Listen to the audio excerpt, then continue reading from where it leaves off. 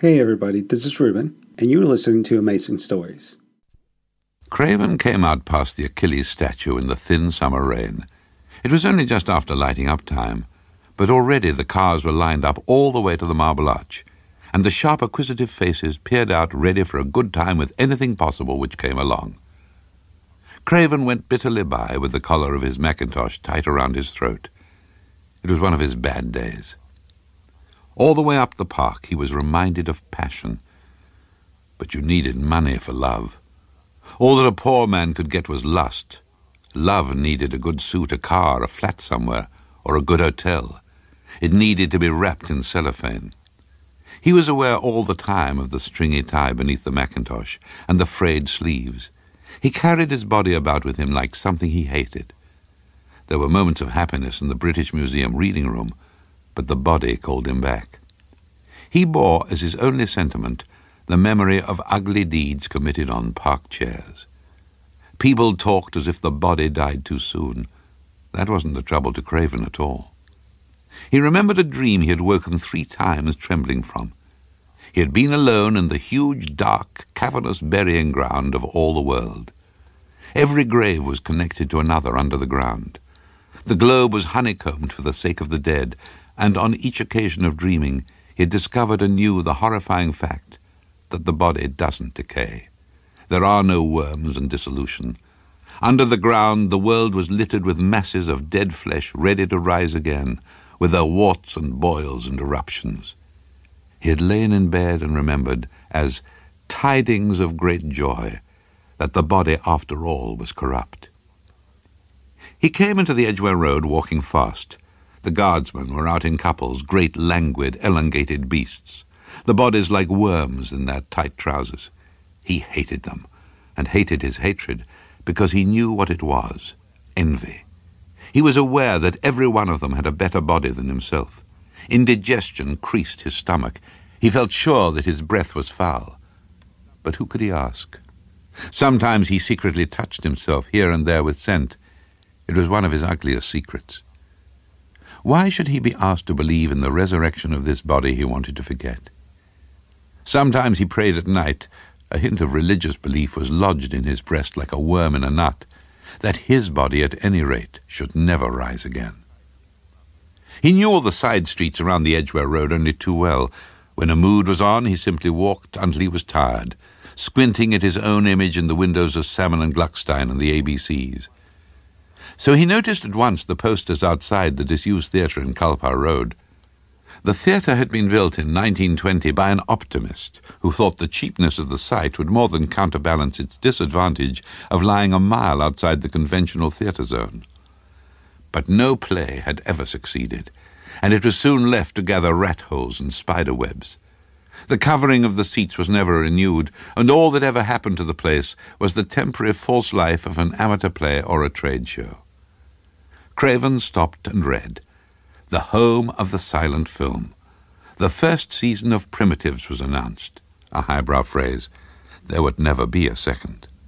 Well, the seats were cheap, and it was perhaps worth a shilling to him, now that he was tired, to get in somewhere out of the rain. Craven bought a ticket and went into the darkness of the stalls. In the dead darkness, a piano tinkled something monotonously recalling Mendelssohn.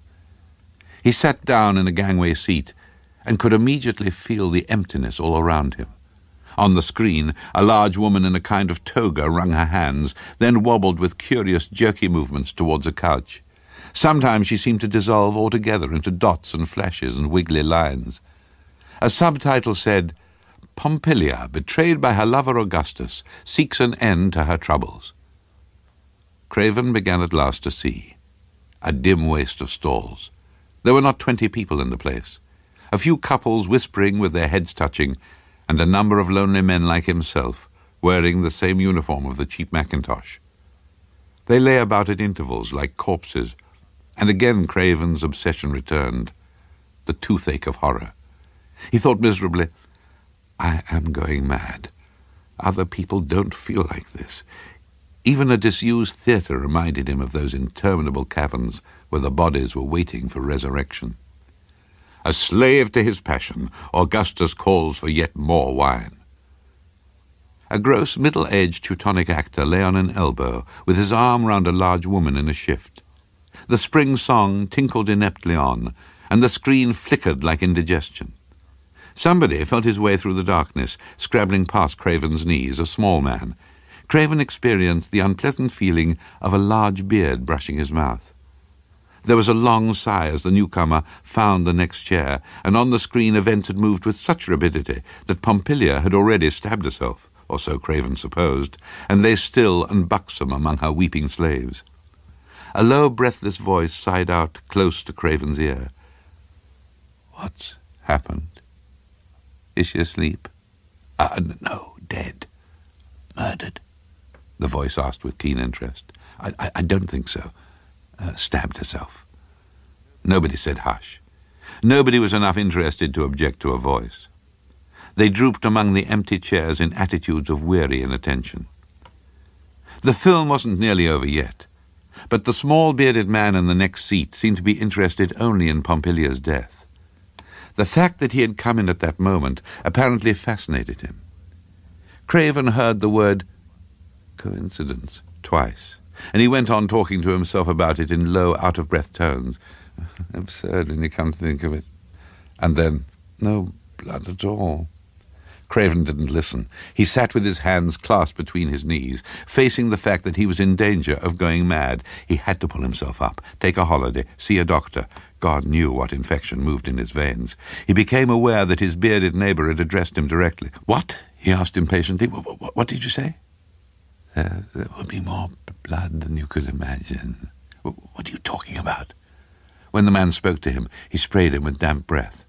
There was a little bubble in his speech like an impediment. He said, "When you murder a man—" "This was a woman," Craven said impatiently. "That wouldn't make any difference. And it's got nothing to do with murder anyway. And that doesn't signify." They seemed to have got into an absurd and meaningless wrangle in the dark. "I know, you see," the little bearded man said in a tone of enormous conceit. "Know what?" "About such things," he said with guarded ambiguity. Craven turned and tried to see him clearly. Was he mad? Was this a warning of what he might become, babbling incomprehensibly to strangers in cinemas? He thought, by God, no. Trying to see, I'll be sane yet. I will be sane. He could make out nothing but a small black hump of a body. The man was talking to himself again. He said, "Talk, such talk. That's it was all for £50. That's a lie. It's reasons and reasons. They always take the first reason. Never look behind 30 years of reasons. Such simpletons." So this was madness. So long as he could realize that, he must be sane himself, relatively speaking.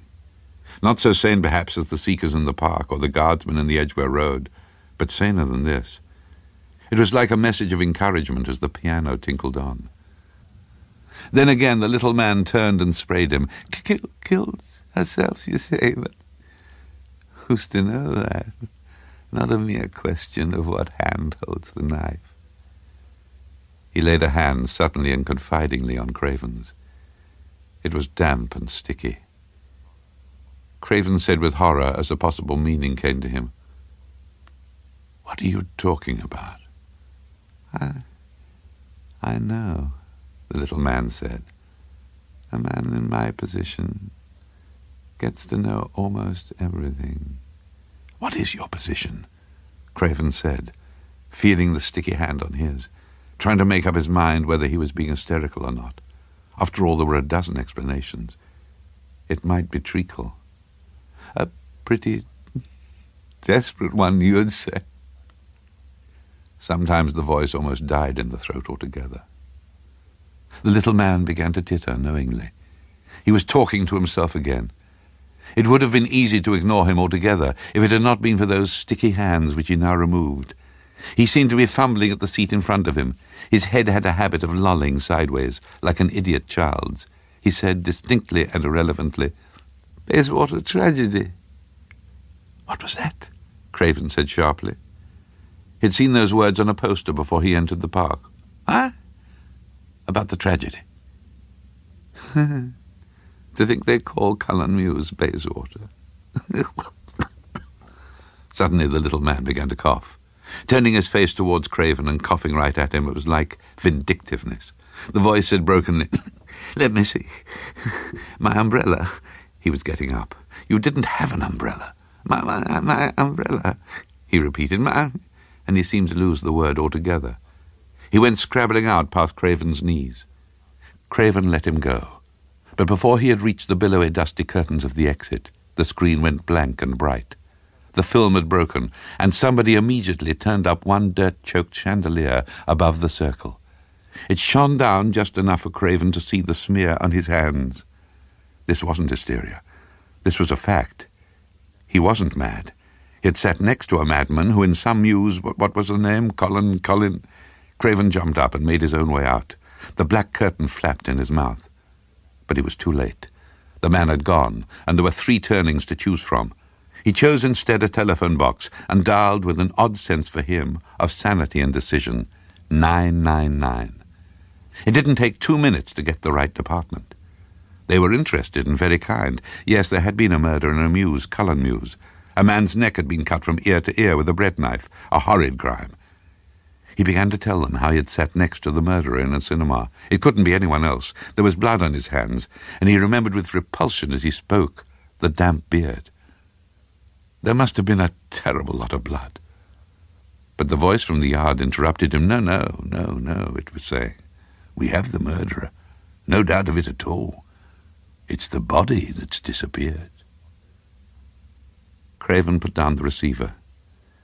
He said to himself aloud, "Why should this happen to me? Why to me?" He was back in the horror of his dream. The squalid, darkening street outside was only one of the innumerable tunnels connecting grave to grave where the imperishable bodies lay. He said, "It was a dream. A dream." And leaning forward, he saw in the mirror above the telephone his own face sprinkled by tiny drops of blood like dew from a scent spray. He began to scream, "I won't go mad. I won't go mad. I'm sane. I won't go mad." Presently a little crowd began to collect, and soon a policeman came. Thank you for listening, and don't forget to join us tomorrow for yet another amazing story.